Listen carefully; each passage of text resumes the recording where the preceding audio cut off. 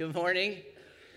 Good to see you all. I know it got foggy this morning, and last week was rain in the air show. I was letting Costa Mesa, the home of the excuse, right? It's like, what do we have going on this week that's going to distract? But you guys fought through the fog. You made it here. Maybe you're still in a fog. Some of you are still in a fog. Did you bring the fog with you? You still have a little? No? The front row is perfectly clear about it. No fog here. I don't like the weather either way, but I get so focused on Sunday. Like, I just think that all week long, God's been giving me this message, and I've been thinking about who it's for, and I love standing out front. I do. You guys know that I've been doing that my whole life. That's assimilation. That's my heart. But to hear you guys walk in this morning and to hear 50%, 70% of the stories of you guys walking in this morning about what you've been struggling with and how you've been praying and how your mind has been doubting and all these different things, I can't help but tell you guys that helps encourage me so much to get to a message that's 2.5 hours long, because it's all about prayer and it's all about doubt. Some of you are like, wait a minute.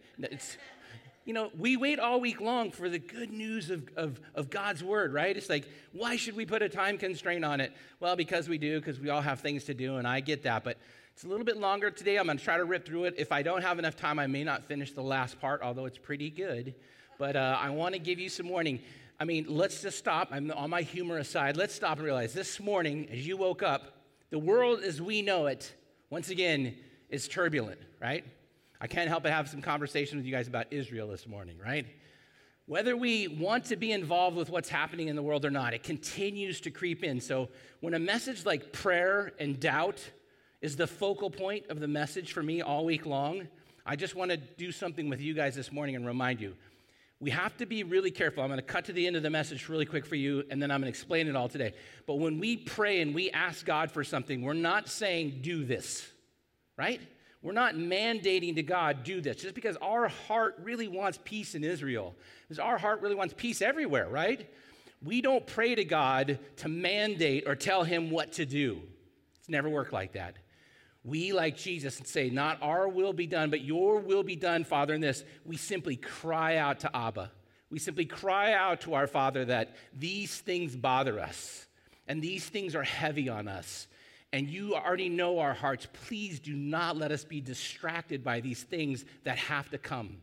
It's going to come, right? Whether we pray or whether we not pray, whether you bury your head in the sand and you run away from it, you're not going to stop what's about to happen. And what's about to happen, church, is going to get a lot worse. So rather than be so distracted, overwhelmed by it, we have to be able, like the early church, to pray and then in faith and confidence believe that whatever God says or whatever God does, that we make peace with it. And I think the message today will really help kind of bring that to you.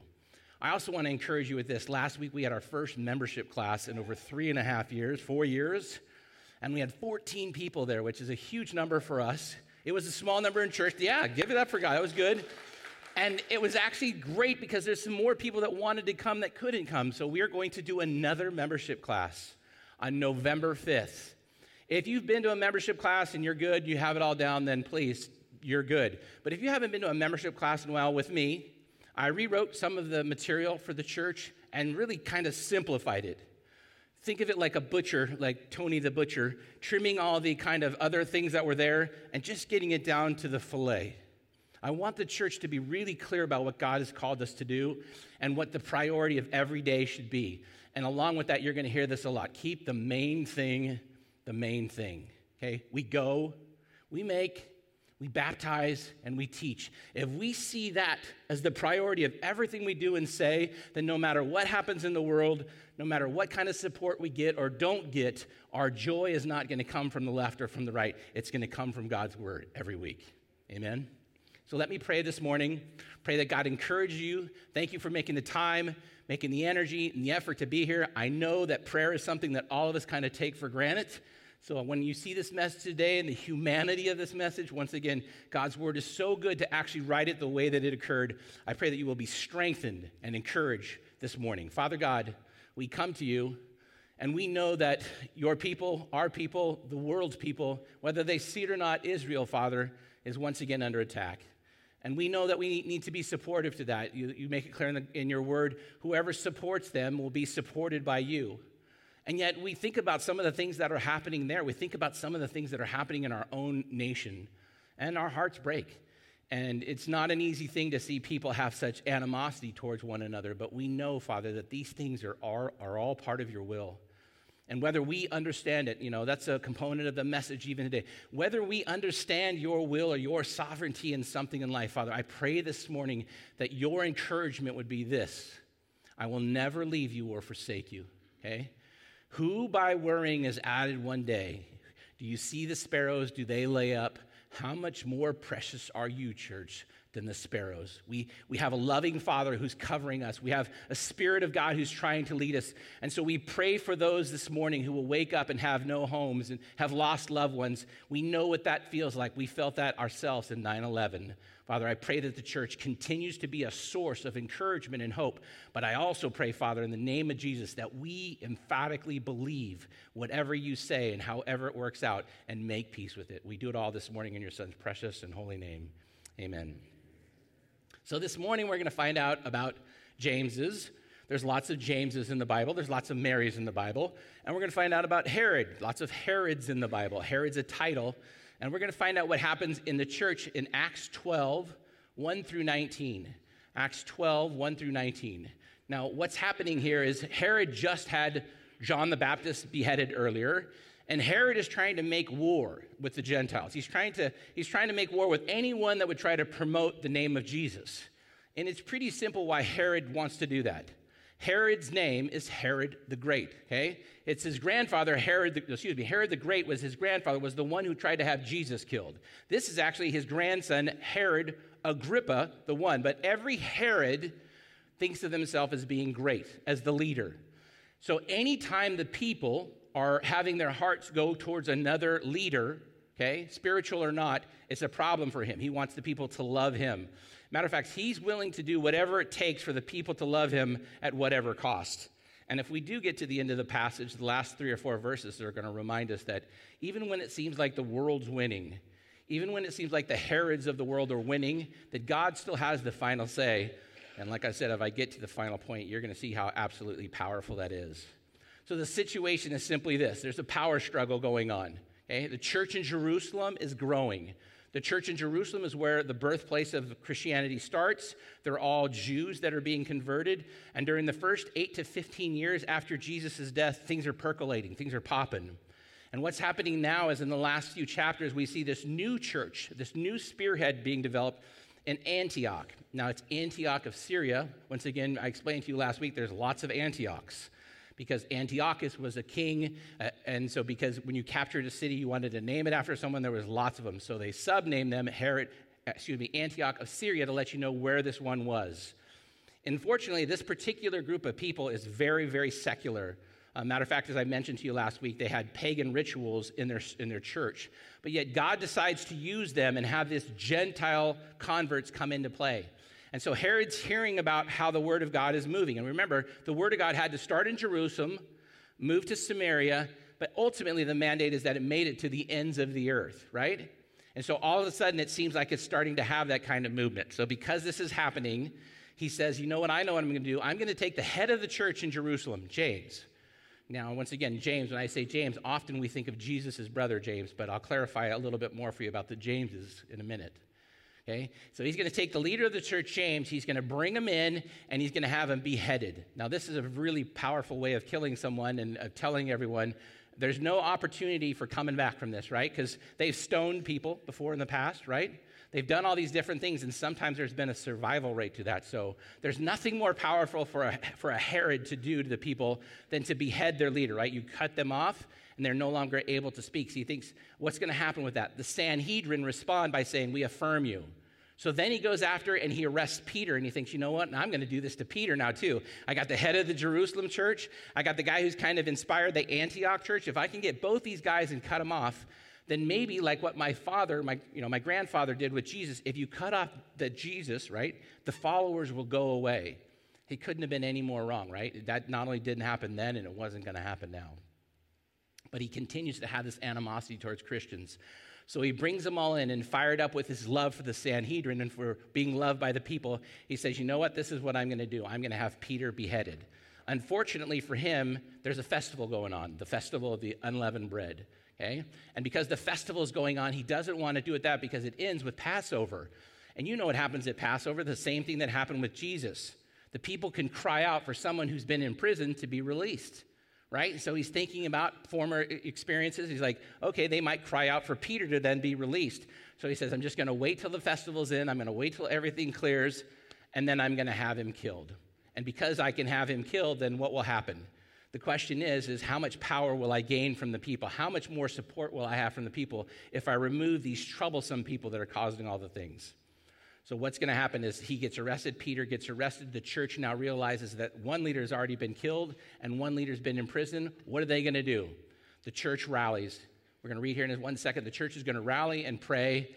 But what happens when they rally and pray? I'm telling you, this is the most, it's funny. The story is actually a little bit humorous for me, so I hope you're ready for a little humor today because it's actually pretty funny. So I'm going to read. We're going to go from 1 through 19, I think. It's what this initial passage is. And the passage I put, just kind of a reminder, if you think you've had a problem with weak faith before, you're in good company. This is an account of the initial church. This is less than 15 years after Jesus' death, burial, and resurrection, and yet this account happened exactly how the Word of God says it did. Starting in verse 1. Now about that time, King Herod the king laid hands on some who belonged to the church to do harm to them. And he had James, the brother of John, executed with the sword. Like I said, I'll give you a little bit more information on that in 1 minute.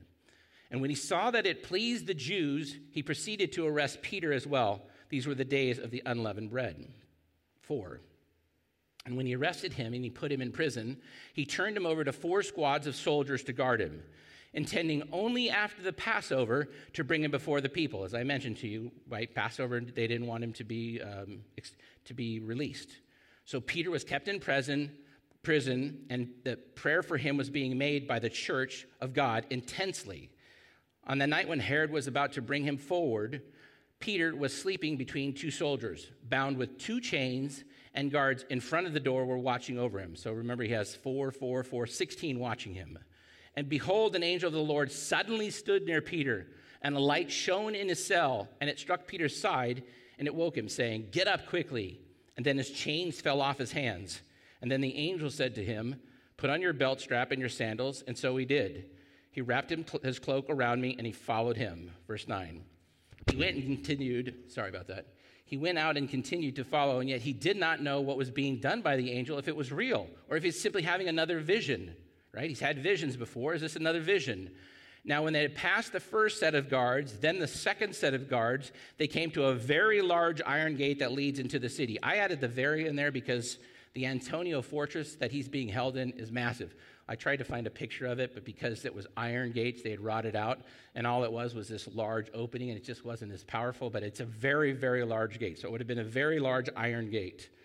And it comes into the city. It opens by itself, and they went out into one street. Amazing. And immediately then the angel departed from him. Verse 11. And when Peter came to himself, he said, "Now I know for sure that the Lord has set his angel for me and rescued me from the hand of Herod and from all the Jewish people and what they were expecting." And when he realized this, he went into the house of Mary. Once again, I'm going to give you a bunch more on that because Mary's, John's, and James, there's a lot of them, who was also called John Mark. And inside there was gathered many together and praying. And when he knocked at the door of the gate, a slave woman named Rhoda came to answer. She recognized Peter's voice. Because of her joy, she did not open the gate. She ran in and announced that Peter was standing in the front of the gate. And they said to her, "You were out of your mind." But she kept insisting that it was so. And they said, "It's his angel." But Peter continued knocking, and when they opened the door, they saw him, and they were amazed. And motioning to them with his hand to be silent, he described to them how the Lord had let him out of prison. And then he said, "Report these things to James and to the other brothers." And then he went to another place. Now, this is going to be a serious test for the early church, right? To have your leaders killed and to have all this different attacking going on. And it's also going to be an incredible thing because James is not just any James. There's 2 Jameses in the apostle group, James the Greater and James the Lesser. I'm glad they decided to use math terms for those. It would have been nice if they used other acronyms for all the other Jameses. Jesus' brother, remember, is not an apostle. Does Jesus' brother believe in him while he's alive? No, right? So he's not an apostle. An apostle is, by definition, an eyewitness to Jesus. So the apostles, Jameses, are the greater and the lesser. And we only know them by their definition. So James the greater is the one that we're talking about here. He's part of the inner three. The inner three are James, Peter, and John, okay? The apostle, the son of Zebedee, and the brother of John, and the martyred apostle. So this is what's going to give its indication is that he's not the other James. And that's important because the other Jameses are still going to have a key role, especially Jesus' brother, James.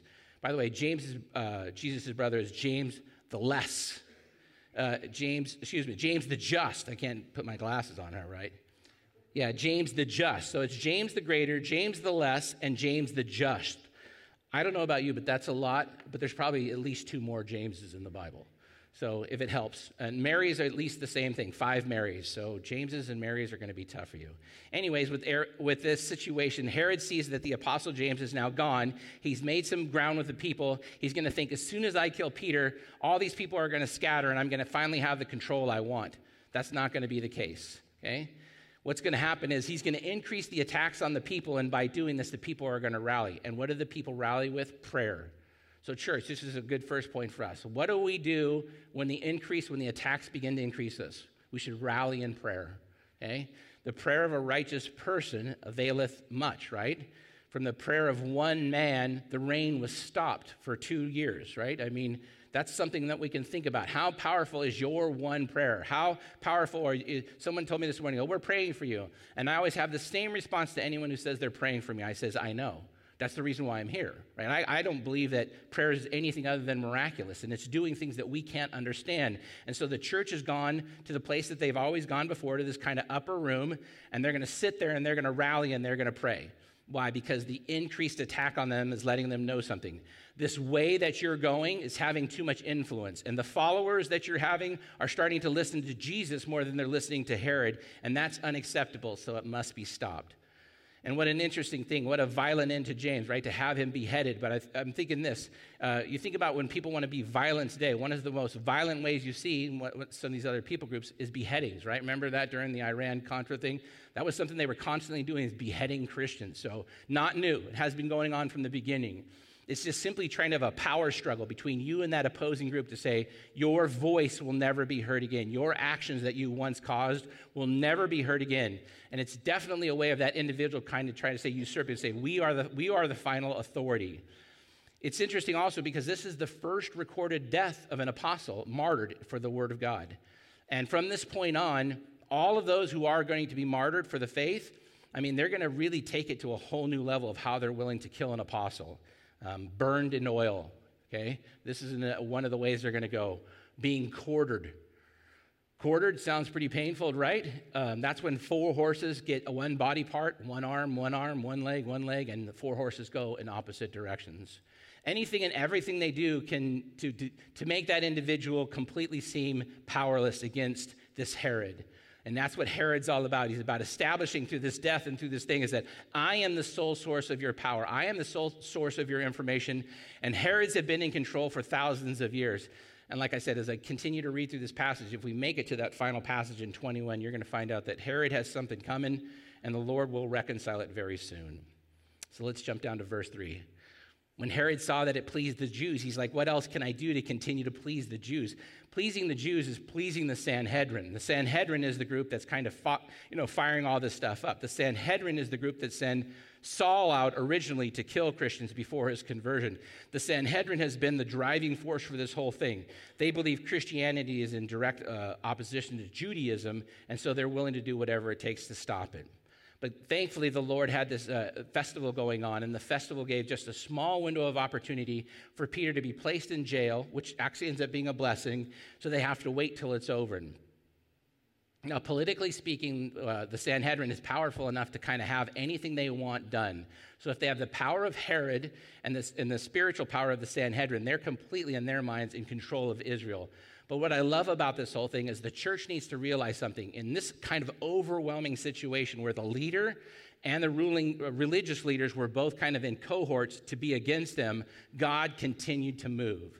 So I think that's another point we can use for today. We see right now that the leaders, maybe we think the leader, I'm not one to even talk about politically about what's going on, but you see the leader today, and then you kind of see the ruling people with them, and you see this kind of cohort where they seem to be kind of in agreement about how they want to do things. And my sense is I feel overwhelmed, and I want to do something about it. But I have to fall back on something like this, especially after a week like this, and think, what we probably need to do is what the church did here, is just fall back to what we have. Our holy ground for us is the church. Fall back together to your small groups and to the church and to pray and to ask God to intercede, because what we're going to see in the end is God answers. All right, moving to verse 4. After the arrest, he's placed in prison with 4 squads of soldiers to watch him. So this is 16. How does this work? Well, he has 2 guys watching him while he's sleeping. He has a guy on his left and a guy on his right. Then he has 2 guys watching him inside of the jail, and then he has 4 guys watching him outside of the door, and then there's 4 guys outside of the prison. So he has an entire conglomeration of people watching him. And I'm wondering, why do you think it became so significant for Herod to place so many people around him? And then I couldn't help but think about this. Do you recall what happened when Jesus' body was stolen from the grave? Do you remember that? Remember, this is only 8 to 14 years after Jesus' death. We're talking about Roman guards. We're talking about the Antonia Fortress. We're talking about Roman guards. We're talking about people doing something. And I guarantee you that what happened with Jesus, they're flashing back. So they're thinking, we had to bribe the guards last time to say that they fell asleep. So what we're going to do this time is we're going to put so many guards around him, there's just no way that it can happen. That tells you how significant they thought it was. Yet Peter's not only going to be arrested, but the Lord's going to work it out for him to be released. As we find out later on, Peter actually was in jail back in Acts chapter 4, and he was released miraculously by God. So for him, this is just another opportunity to ask God, what are you planning on doing with this whole thing? Remember, Jesus had told him, you're going to die on a crucifix when you're old. So he had already been told how he was going to die and when he was going to die. So for him, I think he's feeling a little bit confident. Yeah, I'm in jail, but I don't feel older. It's only been 14 years. I don't think the Lord's ready for me. We'll see. But what happens? Verse 5 says this. Then Peter's in prison. The church prays. And how does the church pray? Fervently. Okay, I don't know. You guys using fervent? You guys using that word a lot? I've used fervent this week. I'm fervently going to Del Taco. I know that. I'm fervent about fishing. I'm fervent about my grandson. I just saw my grandson go into the Sunday school across the street. We're not really using fervent. So what's a word that we can? It's intense or to deeply pursue. Intense or deeply. So I don't know how you feel about prayer. Some people I think of prayer more as something we do. Just like tithing, it's just something that we do, not really understanding the value or the significance of it. But let me just clarify something. If one man prayed and held the rain, okay, how worthy of prayer is it to be intense or fervent about it? You woke up this morning and you're overwhelmed and you're seeing all this stuff going on and you're like, okay, I'm mad. I'm angry. Okay, we've been mad and we've been angry for it. But have you intensely or fervently purposed time in prayer to cry out to the Lord? I think another thing that's not even mentioned here, but I'm definitely going to throw it out. We've also got away from any of the disciplines of like fasting or any of the disciplines that kind of help us see the value of what we're asking for. There's been times in my life and there's been habits in my life that have been overwhelming and distracting. And one of the disciplines that I think that has been beneficial for me is to fast. Now, with my kidney situation, fasting is a little bit more regulated, but for you, here's fasting. Does fasting always mean food? No, okay? Fasting can be anything in your life that takes such time or consumes so much of your thought that from the time you wake up to the time you go to bed, it's something that you're looking forward to. So what are some things people have that kind of, their phone? I think today that the phone is something that a good 24-hour fast would do you good. Maybe not your business, but it would do you good, spiritually speaking. What about food, things like, some people coffee, right? I don't know about you guys, but I love coffee. But some people, like, from the time I wake up in the morning, like, I know 4:30, 5 in the morning, sometimes the only thing that's getting me going is I want to go down there and get my donut shop coffee, right? But sometimes something as simple as what I want, what my need is, can be a really beneficial thing for me to go down there in the morning and put that coffee back in the thing and say, you know what, I'm not going to drink any coffee today. And if I do get a coffee headache or something happens, I'm going to be reminding myself there's greater needs in my life that I need to focus on. And I'm going to fervently focus on that. So what you do then is whatever you choose to fast from, for the day, whether it's a day, 2 days, or whatever it is. When that item then pops back up in your mind and the mandate is go get that thing you want. Go get that thing that you always do. Go do the thing it could be working out. You could be a chronic working out individual.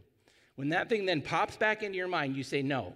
For the sake of a cause, for the sake of something that God has placed on my heart, I'm going to fervently spend time in prayer. Why? Because the prayer of a righteous person availeth much. And you have greatly underestimated the power of prayer. But the church is praying, and something's happening, and what's going to happen is this. The eyes of the Lord are on the righteous, and his ears are attentive to what? Their prayer. So Peter and the church is affirming something that God has the opportunity to hear this, and verse 6 records this. The answer to their prayers is Peter will be rescued unscathed. That does not mean from this point on that all your prayers should be that God answers our request. It just simply means that whatever you have that's overwhelming, you should always present to the Lord. Then regardless of how the Lord works that out, you should have faith that that's what the Lord's will is and that's what he's doing to accomplish it. This idea of what Jesus prayed in the garden was a one-time thing. Jesus' prayer in the garden is crucial to us, right? Lord, if it's possible for this cup to pass, I see what's in the cup. If it's possible, wow, that's heavy.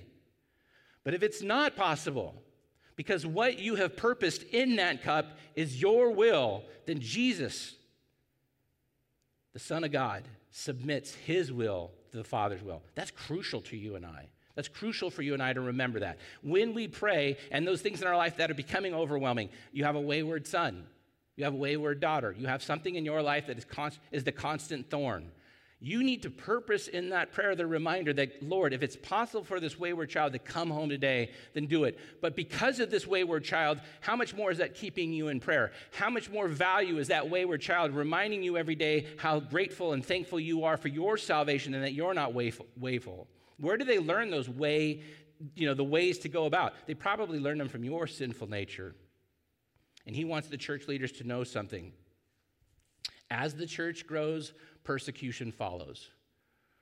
As the church grows, persecution follows. If the church starts growing and something starts popping off in this church, I guarantee you there will be something. Maybe with the building across the street, God only knows with that whole permitting process. If you're a contractor, maybe we should pray for you this morning.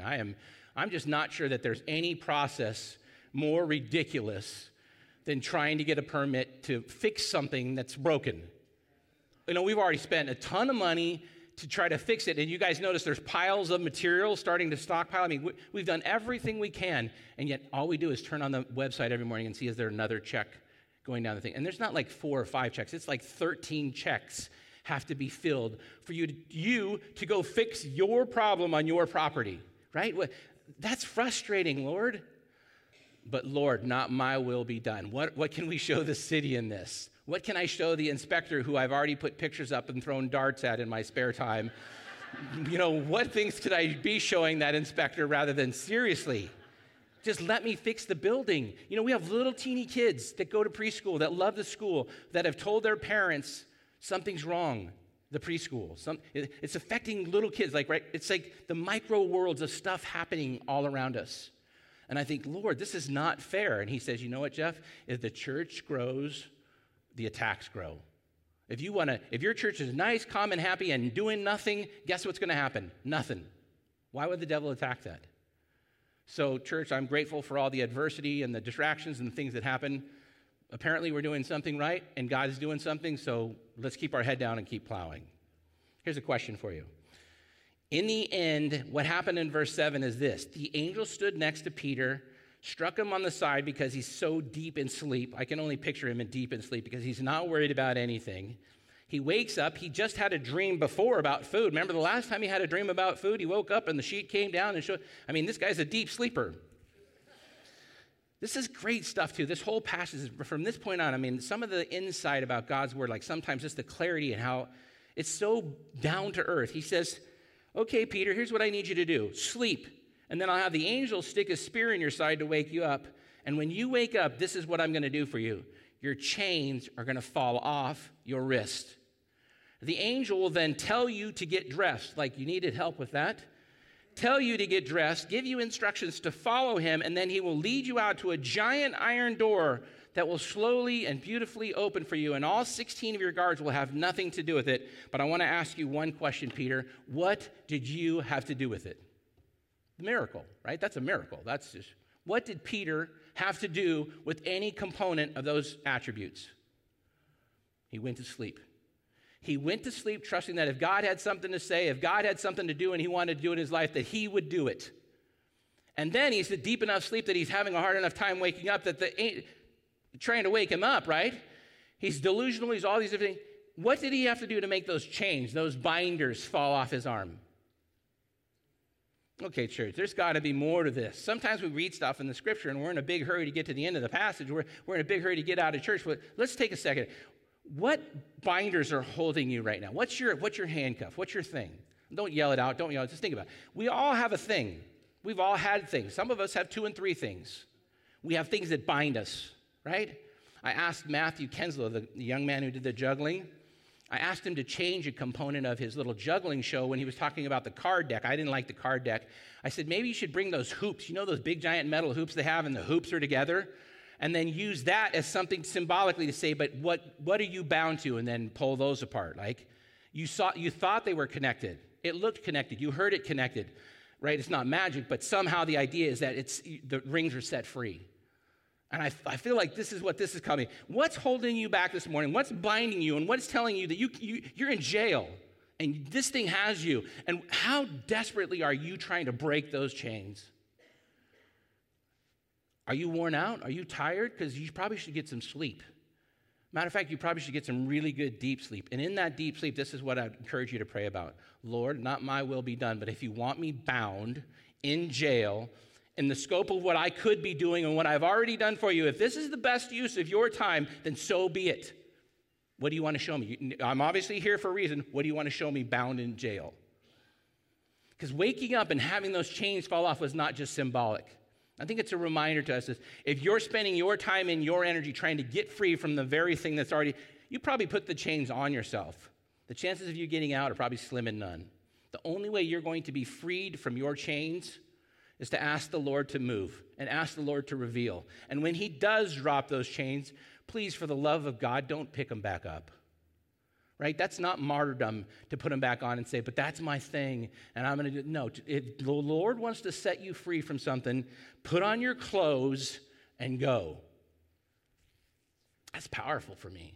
I can't help but think about all the different things this week, and I prayed about with people, the chains that are holding people back. Marital issues, drug issues, alcohol issues, anxiety issues, stress issues. They're chains that we kind of put on ourselves, and then we sit and cry to the Lord that we're in chains and we're in prison. It's like, that's not for you to cry about. There's something to be done in this prison, and when the Lord removes you from that and he has a new exposure to you, he's going to walk you down to the middle of the street, and then what's going to happen as the angel walks him down to the middle of the street and he's completely walked away from it all? The angel served his purpose, and the angel goes away. The reality is that Herod has such an issue with believers that killing a believer makes him happy. It gives him power. Okay? If you're going to listen to God and you're going to find those moments where the Word of God and the Spirit of God is telling you to do something, and you decide that when you pray, you're going to mandate to God, I need this done. Why aren't you doing it? What you need done is what he's doing. What you need to do is now, in what he's doing, make peace with it. It's a different mindset, right? It's not that we don't fight and we don't struggle. We fight and we struggle for the things that the Lord tells us to. But when it's our way that we're fighting for, when it's our struggle we're fighting for, and it imposes us something on our relationship with God, you need to let it go. He will free you. He will drop your chains. He will open the door, and he will walk you to the middle of the street and say, go. When it's your time to die, I will let you know. But I already told you you're not going to die until you're old. I just also love the fact that the angel has to tell him, put your clothes on and follow me. What was his options? Stay naked inside of the jail without his chains on and then hang out? I mean, what's going through his mind? See, the humanity of some of these apostles and disciples and these followers of Christ is our humanity. See, the humanity of your struggle with your faith is my humanity. You know, how many of you have ever prayed for something? I mean, maybe even earnestly prayed for something, and then God gave it to you, and you still struggled with it? One of the things I shared in the membership class was we are a small church, and as a small church, we can wear name tags, and we can know who's here and not who's here, and we can do all these different things. But as a small church, we do a really good job when you struggle to rally around people. If you let us rally around you, we will rally. One of the most fabulous things about the women's ministry and the care ministry is that if you let us rally, we'll bring you food, we'll pray for you, we'll come hang out with you, we'll do a lot of different things. But you know what most people's response is to going through a difficult time? Back off. I can't take that. I'm not charity, right? I work on those ministry teams. I'm not taking that. Really?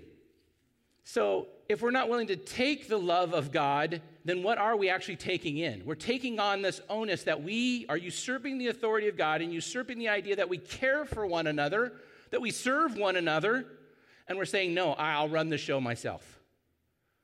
There's nothing more egotistical for us to do than to refute God's help when we struggle. We take it, because when we need it and we get it, we're reminded of something. As soon as we get back on our feet and as soon as the Lord's guiding, we don't forget that. And now we go find others to go serve and to love. We go, we make, and we baptize, and we teach. And we remind them the same thing that's happening to you has happened to me. Let me share my story with you, and may that be a comfort to you. Here's my observation.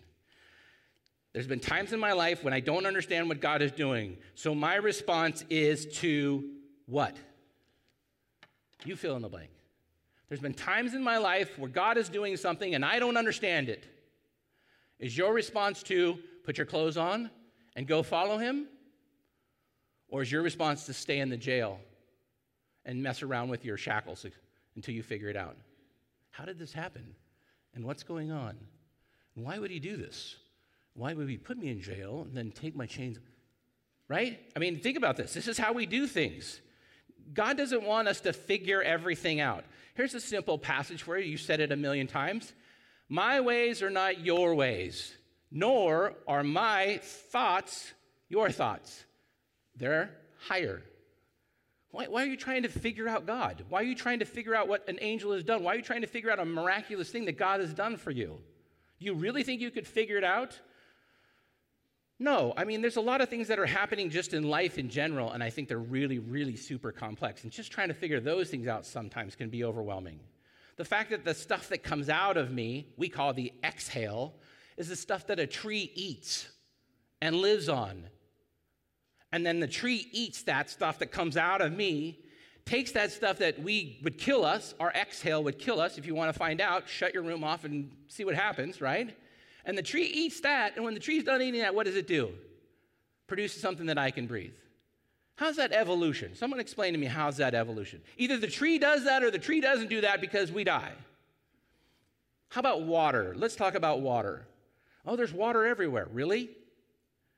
There's what's around us is oceans. It's salt water. Of the drinkable water that's available to this planet, it's like under 7%. And under the 7% that's actually drinkable, 3% is frozen. So where's all the drinkable water? Don't we need water every day to live? Well, the Lord happened to make a thing called the sun. Random. It's 93 million miles away. Anything closer, 1 million closer, or 1 million further, everything's done. The whole system's off. So it's exactly placed in such a way that it superheats the water that I can't drink, the ocean, and makes clouds. Clouds form weather conditions with the sun and all the other things that get blown over the land. They get over the land and they consolidate and rain forms. And from those clouds that absorb the moisture from the distilling of the salt water, it falls onto the earth.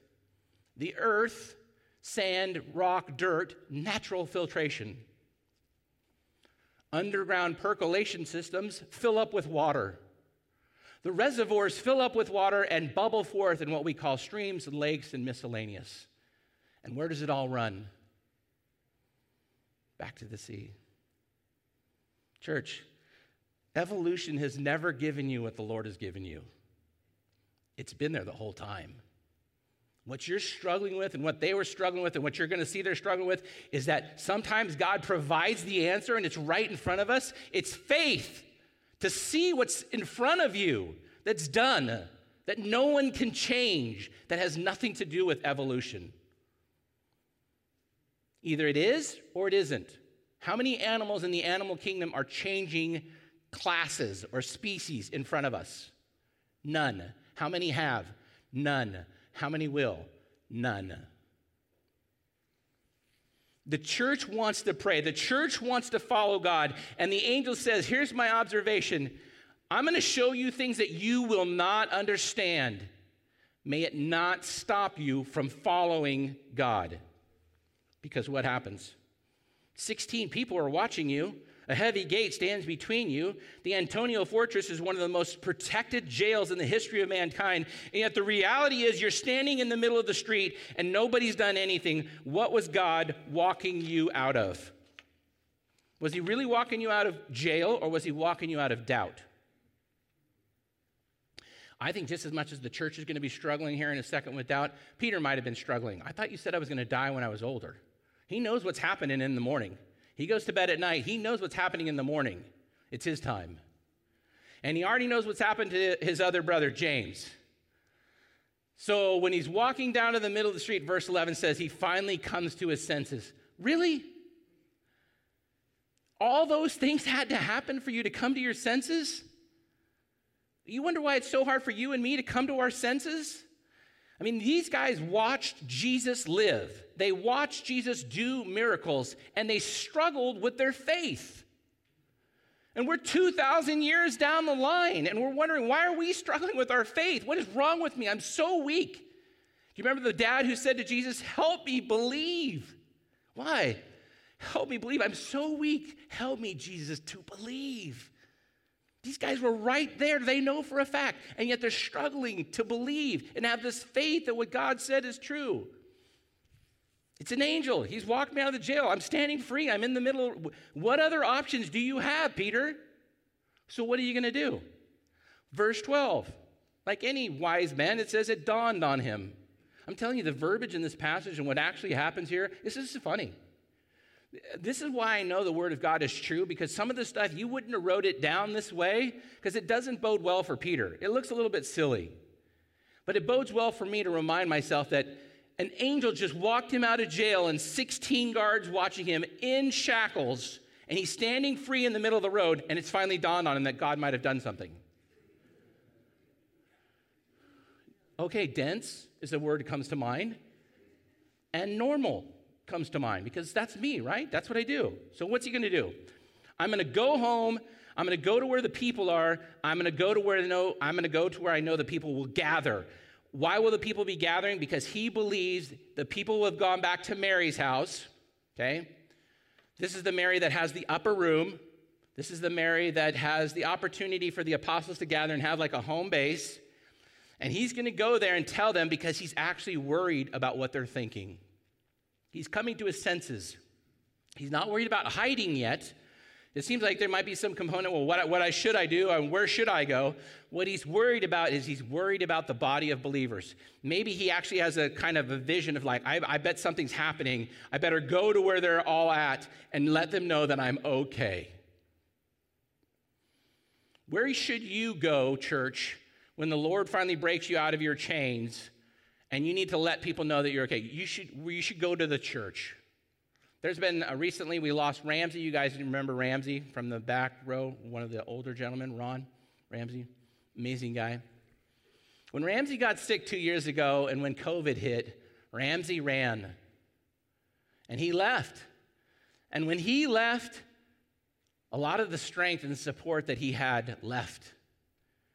And I was wondering where he was, so I drove to his house and I tried to talk to him, and it didn't bode well. He was just saying, I'm scared. And then a few months later, I saw him walking down the street, and he's walking down Santa Ana, and he's pulling an oxygen tank, a little thing, and it was terrible. And I said, Lord, I want to pull over, should I? And he's like, stop talking and pull over. I pulled over, I rolled the window down, and I said, Ramsey, please, come home. Let us pray. Let the back row see you. We need to see you. We need to go through this with you, brother, please. I can't, he said. And he didn't. We're going to be doing his memorial sometime in January. Cookie called the church and asked the church to do it. But I had a hard time when she asked me to do it because I felt like I tried for my brother desperately. And I felt like I failed him.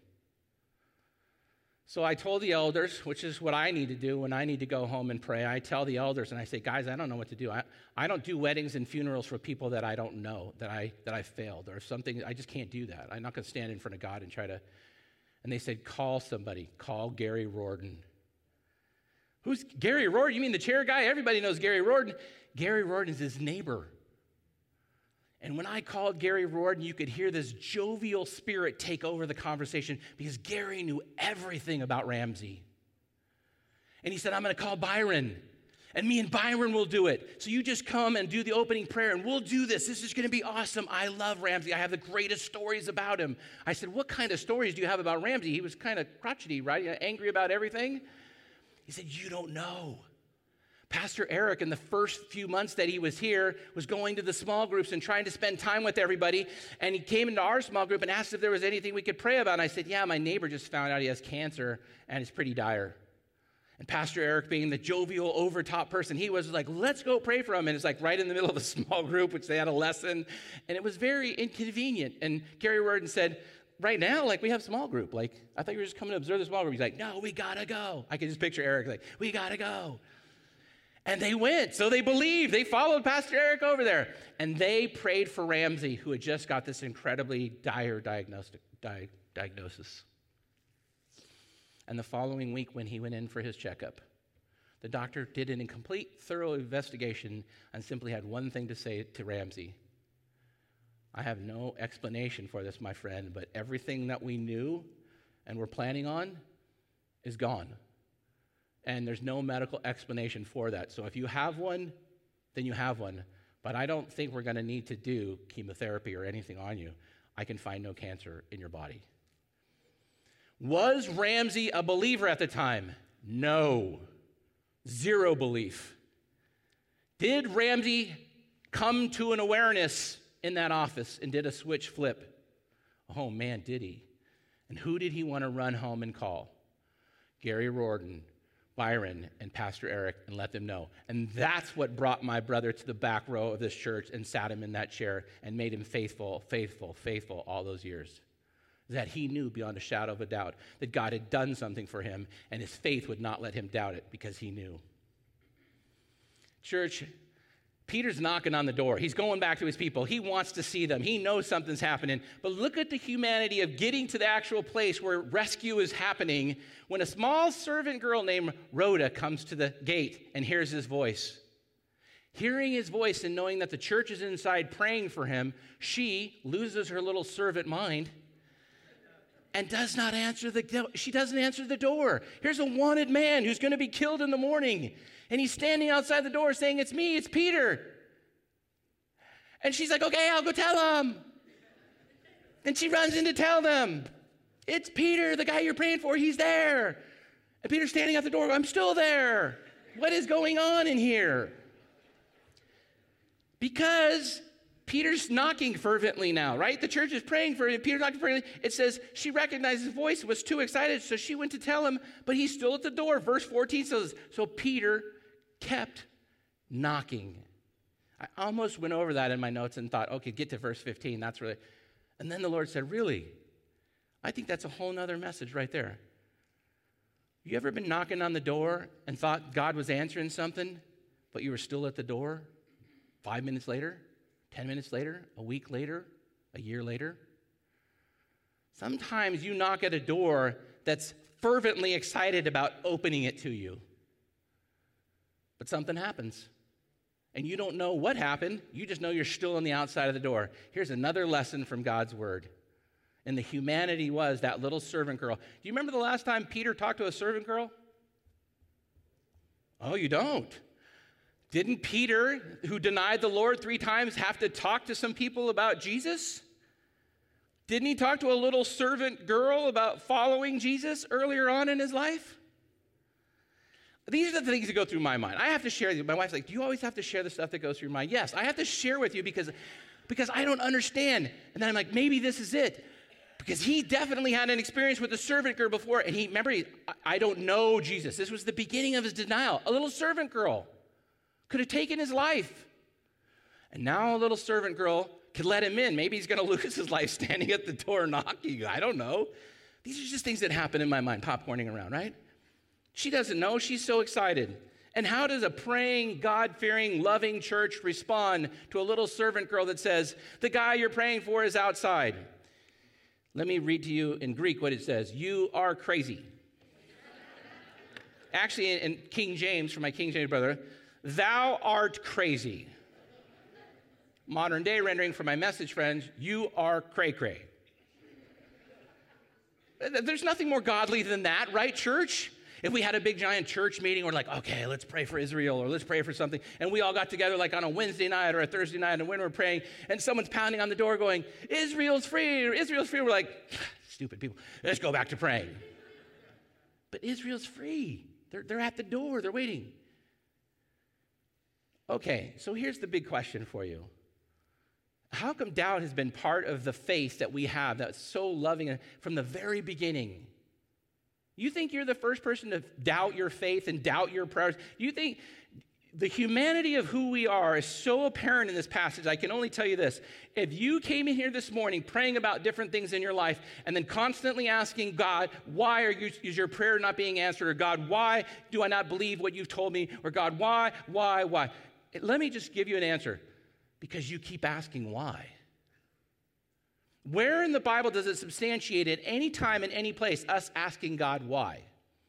We ask why, and if he doesn't explain it to us, then that's the answer. Then we move on down the road. When he wants to explain it to you, does it mean you will even understand? No. Why did he take our fourth grandchild? And why did he take her just weeks before she was due? Why couldn't you just taken her early in the pregnancy? Why would you let my daughter go all the way through that? Feeling her and watching her grow and all the different things, and then picking a name and us getting excited. And then why would you ask her to deliver that child no longer here? You spend time long enough in that why, you won't be at church on Sunday. You spend long enough time in that why, you won't be here in church in 2 weeks, 3 weeks, 4 weeks, months, or a year from now. You spend enough time in that why, and you're going to be caught up in your prodigal saying, but I raised them to be a godly kid. And look where they are today. And you're going to go down the why road. And all your ministry and all the different things that God has gifted you and built you to do, they're going to go right out the window with your why. And it's not going to stop anything, right? God still loves the prodigal whether you're praying for the prodigal or not. The prodigal had to wake up in the pig slop and realize, man, in my Father's house right now, anything I could be doing over there would be better than what I'm doing right here. The prodigal had to wake up. The prodigal had to make peace with who God was. We pray and we work and we labor and we put our clothes on and we follow because it's not about understanding what the angel is saying or what could happen to us or what couldn't happen to us. It's because this is the day that the Lord has made. And you need to rejoice and be glad in it. Good day or a bad day. That's why I always tell you guys, I try to tell you every Sunday, you made it to church on Sunday, you're winning. There are people watching right now that need to get back into church. If you're watching right now, you need to get back in church. You need the community of God. Do not ostracize yourself from the community of God. We all need the community of God. And if you need help and you're struggling and you're watching right now, come get the help you need. We would love to give it to you. We would be blessed, right? Is the blessing, whose blessing is it? You have a situation financially and you can't afford to eat or you can't afford to do something, and we show up with food. Who's really receiving the blessing? You're like, well, I am because I'm hungry. No, the people who get to bring in the food. I've learned this about serving God. You can't out-bless God. The people who are making that food for you and the families that are seeing the value in that are being blessed exponentially more than you receiving that food and eating it. What it's reminding you is today you eat crow, today you eat manna, but tomorrow when you eat steak, go find somebody else who's eating crow and manna and share your steak with them, right? This is simple stuff.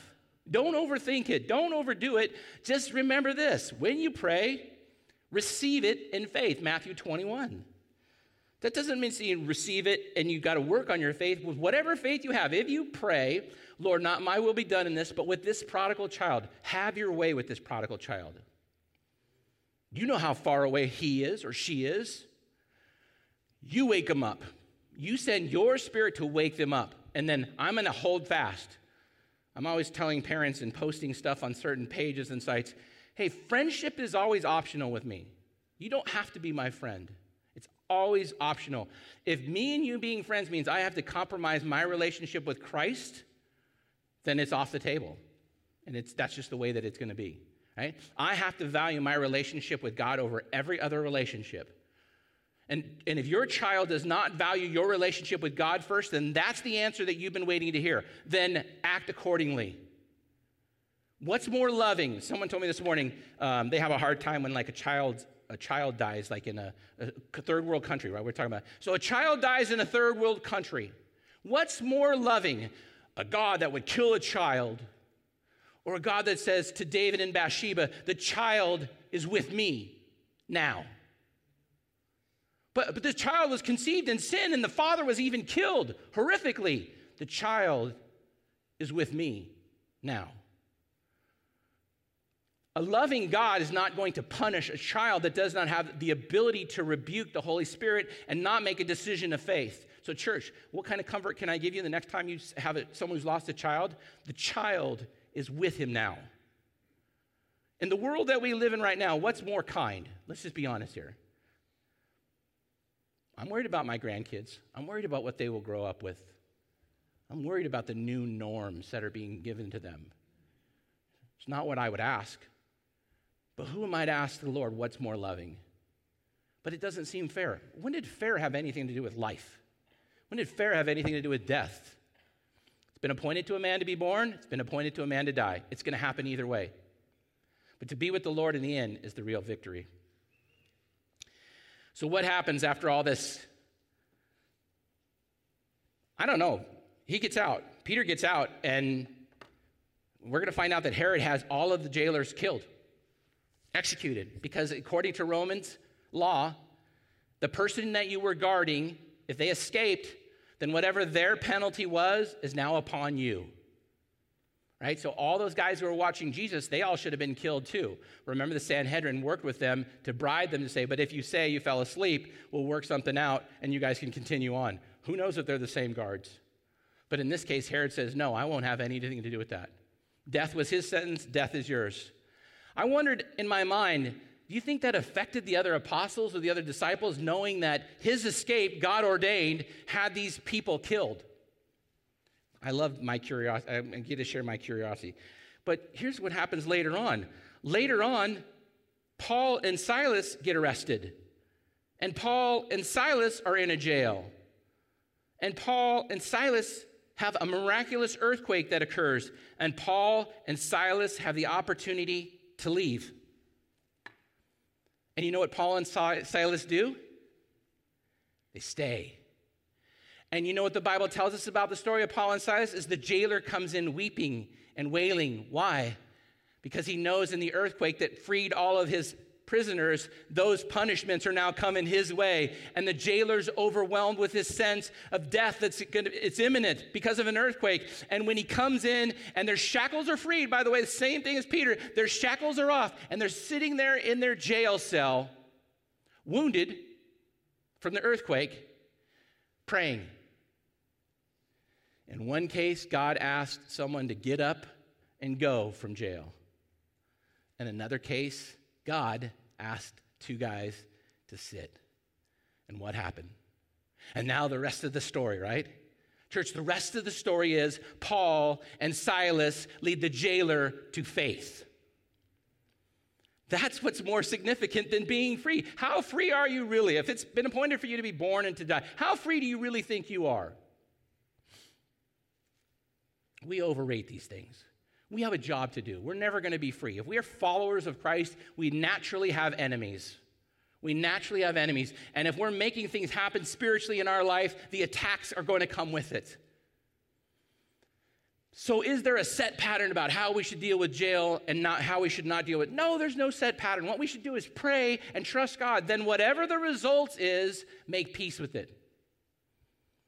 Spend as little time as possible asking why, and spend as much time as saying, okay, I'm putting my clothes on and following you now. Because in one case, it made perfect sense, and in another case, God gave him the ability to say, stand down.